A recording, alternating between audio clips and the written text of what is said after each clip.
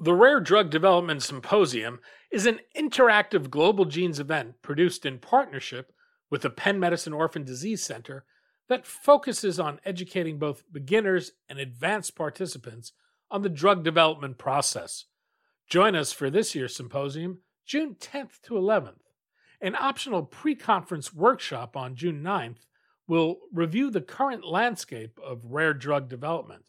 This is an opportunity to interact with experts, patients, and advocates in the field and uncover your role in advancing drug therapies. To learn more or register, go to globalgenes.org/RDDS.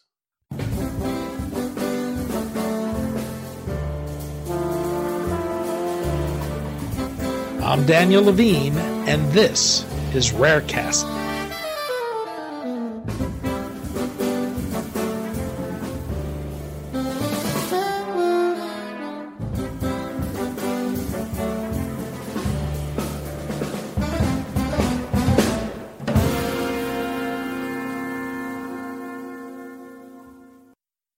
PTC Therapeutics, through its partnership with the SMA Foundation and Genentech, won approval last year for Evrysdi, the first oral therapy for the rare neurodegenerative condition spinal muscular atrophy. Now the SMA Foundation is working with the company to discover and develop regenerative treatments that can reverse the damage done by the disease. At the same time, the company is advancing its efforts on the gene therapy front following its 2018 acquisition of Agilis Biotherapeutics. We spoke to Matthew Klein, Chief Development Officer of PTC Therapeutics, about the company's work in SMA, its move into regenerative medicine, and its efforts to win approval in Europe and the United States for its first gene therapy. Matt, thanks for joining us. Great. Thank you very much. It's great to be here, and I'm glad to have this opportunity to share with you, Danny, and the community some of the important work PTC has been doing in a number of rare diseases, including spinal muscular atrophy and AADC deficiency. Well, we're excited to talk to you about the work PTC is doing in gene therapy. While we were setting this up, there was news on the SMA front, which we wanted to begin with. PTC Therapeutics announced a recent agreement with the Spinal Muscular Atrophy Foundation. For listeners not familiar with SMA, what is the condition? Sure. So SMA is a rare neuromuscular disease that basically results from a genetic defect. And the result of that genetic defect is a significant muscle weakness and muscle wasting. It's often diagnosed in infancy or early childhood. And in fact, if not treated, SMA is the most common genetic cause of infant death, just to give you an idea of how serious this disease is. As I said, the common feature is progressive weakness. That could be weakness in the arms, the legs, and also weakness in the muscles that control lifting up your head, and also, importantly, breathing. So this is a very serious and significant genetic disease. There's three main types: SMA1, SMA2, and SMA3. And basically those refer to the age of onset and severity of disease. So SMA1 is typically diagnosed in kids in the first months of life and tends to be the most severe. And SMA2 and SMA3 will be diagnosed slightly later in infancy or childhood, and also obviously serious diseases, but tend to be less severe than SMA1. We've seen a fair bit of success in the area of SMA treatments, including most recently the approval of Evrysdi, which is the first oral therapy for the condition. Most people associate this drug with Genentech, but it was developed through a partnership with the SMA Foundation and PTC Therapeutics. This is a foundation that's focused on drug development and run by a former biotech executive. How far back does that relationship go, and what was it like to work with the foundation? Yeah, so this is a long-standing relationship going back over a decade. In fact, Evrysdi, which was approved recently, as you mentioned, was discovered by PTC. It was a product of our RNA splicing platform, which is an innovative platform that develops oral drugs oral drugs that are able to modify genetic expression, specifically RNA expression.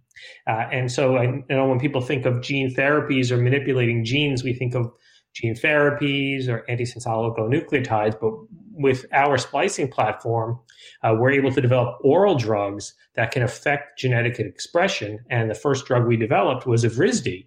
And as you mentioned, this was developed in collaboration with the SMA Foundation. PTC as a company was founded, actually, we just celebrated our 23rd birthday yesterday, and we were founded specifically to develop drugs for patients with rare diseases with high unmet medical need. And we, from the beginning, knew that if we're going to be successful in developing meaningful therapies for patients who desperately need them, it's going to be a team effort. It's going to be an effort between our scientists and patient foundations and the patient communities, because in order to get this important work done, those types of partnerships are essential.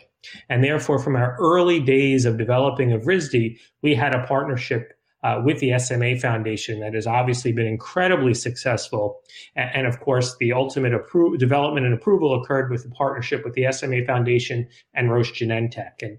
And we're really proud of Evrysdi. It's really a pioneering drug in terms of what it can do mechanistically in terms of splicing.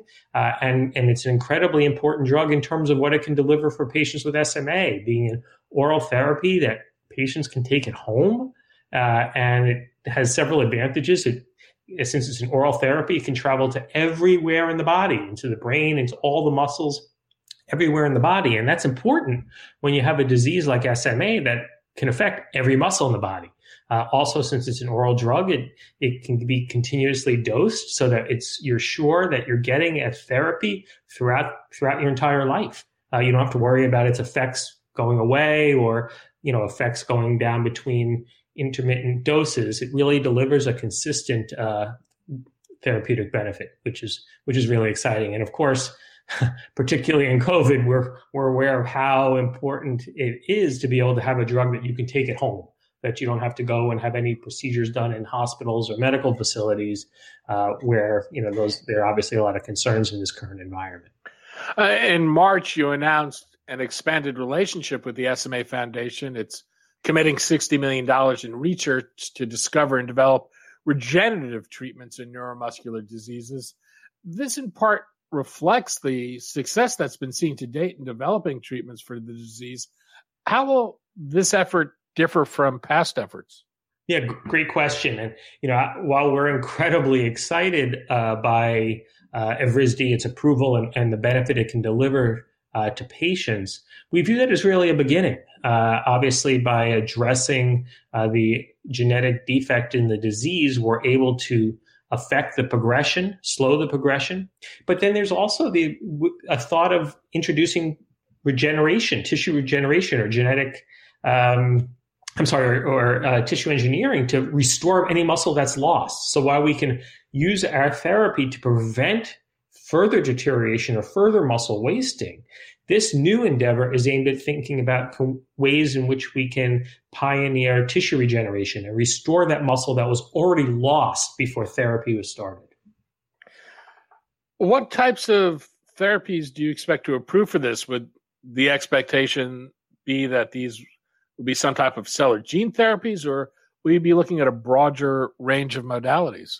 Yeah, so I think it's early days, and really the purpose of this collaboration and the funding is to look at many different approaches. I think we all know that when you think about regenerative medicine and tissue engineering, it's complex, and it remains an important challenge in all of medicine. And we want to make sure that we can look at every possible approach, even combination approaches, to deliver the best outcome for patients. What role, if any, does the SMA Foundation play beyond providing funding? Well, I think they have an expertise that is beyond compare. I think if you want to talk about a foundation that's incredibly, obviously dedicated to SMA therapies, that truly understand the challenges, that has built and established a network of researchers and laboratories that can help solve these problems, that's the SMA Foundation. And we're really proud to have them as a partner and to be able to work with them and leverage really their decades, almost 2 decades now since they were founded of understanding the challenges in developing SMA therapies and knowing the right people to work with to have the highest probability of success. The focus on regenerative medicine reflects a bigger move by PTC into new areas of medicine. In 2018, PTC acquired Agilis Biotherapeutics, which gave it a foothold in gene therapy. The lead gene therapy candidate was a gene therapy for AADC. What is AADC? Yeah, and let me first just mention we're incredibly proud at PTC to really have a diverse pipeline. We remain committed to developing important therapies for patients with rare diseases, but we also realize that to develop effective therapies, you need to look at many different approaches. So we have with Evrysdi a small molecule approach from our splicing platform. We have other modalities as well, and one of them is gene therapy. We believe that gene therapy is an incredibly important approach to treating genetic diseases, particularly genetic diseases that result from a single gene defect, such as AADC deficiency.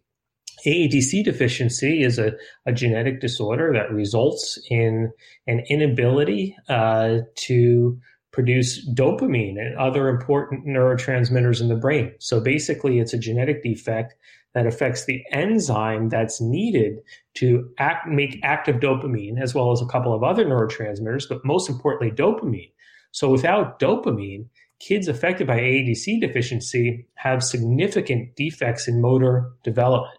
So if you lack dopamine, your motor activity, whether that be lifting your head, sitting, walking, standing, swallowing, all of those movements are significantly impacted. And so this is obviously a very serious disease, typically diagnosed very early in life. In the most severe cases, if it's untreated, it results in death in childhood. So what you see in some of these children, particularly those with the more common and severe variety, these kids never develop the ability to sit up, to lift their head, to crawl, and certainly not to walk or stand.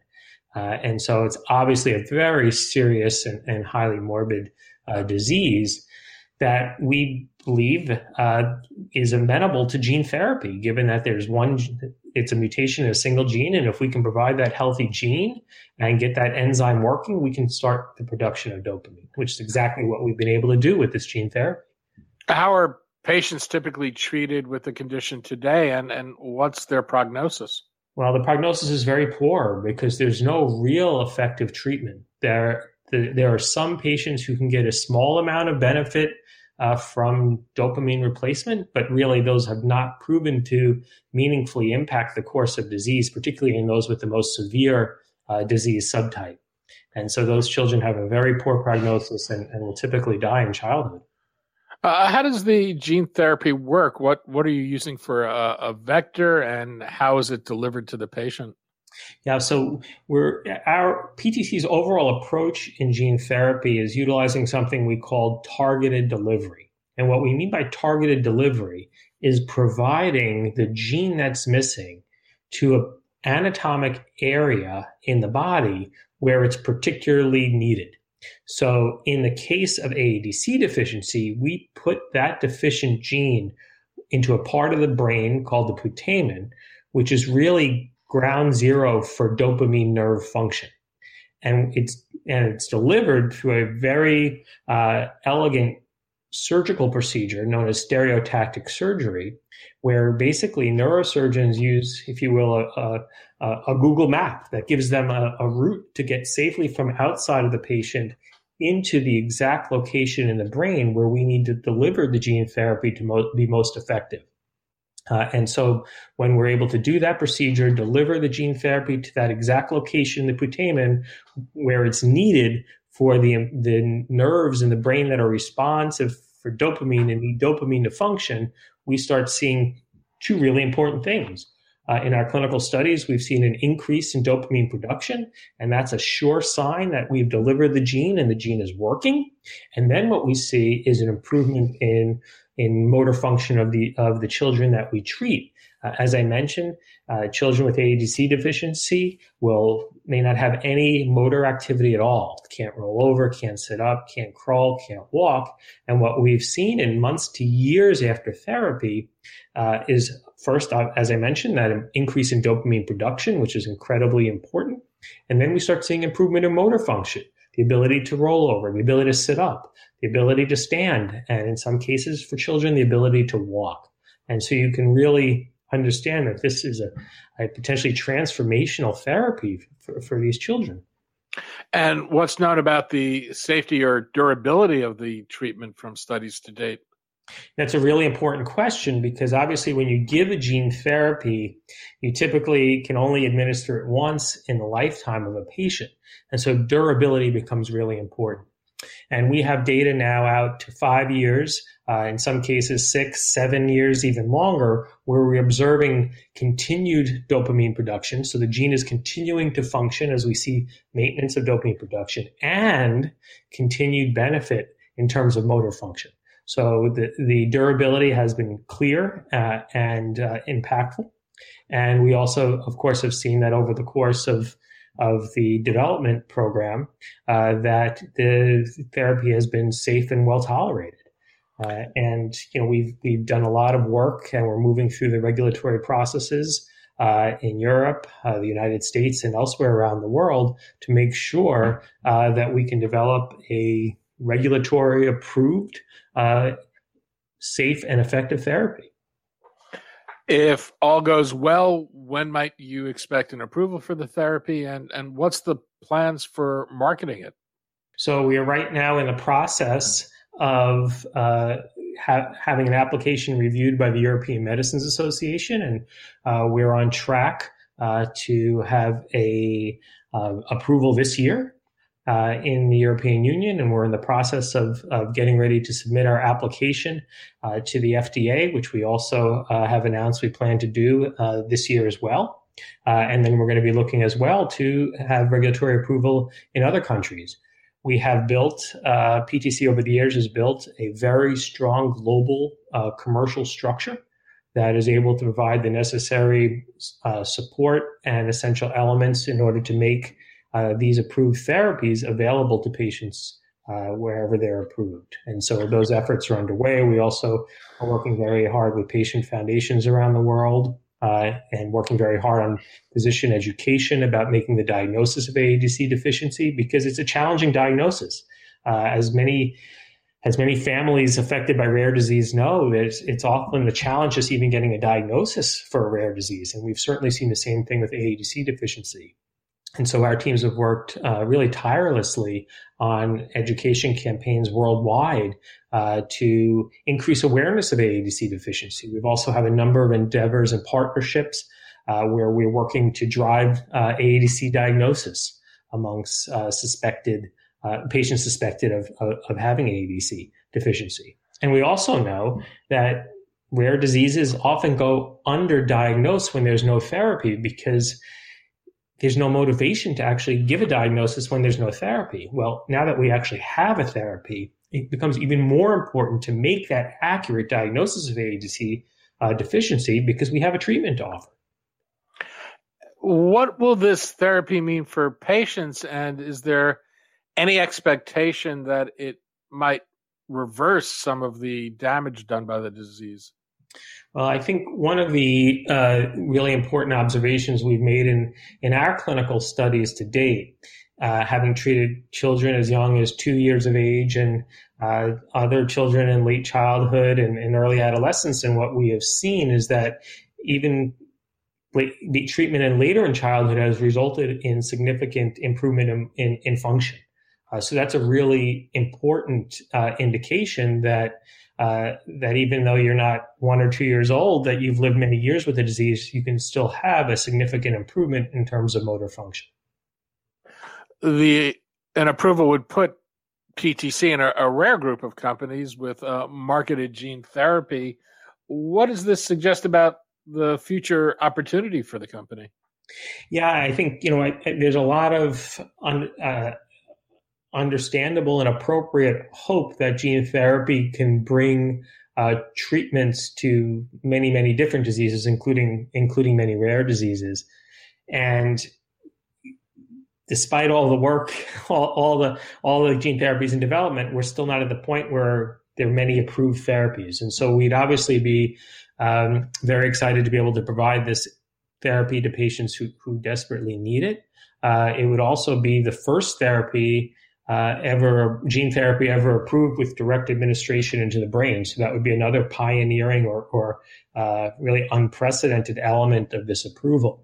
PTC has other gene therapy programs in its pipeline. We have a gene therapy for Friedreich ataxia, which is a neuromuscular neurological disorder, where again, we're going to bring our approach of targeted therapy to deliver a gene therapy to a particular area of the brain that's significant in Friedreich ataxia.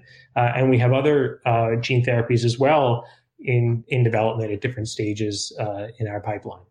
Matt Klein, Chief Development Officer for PTC Therapeutics. Matt, thanks so much for your time today.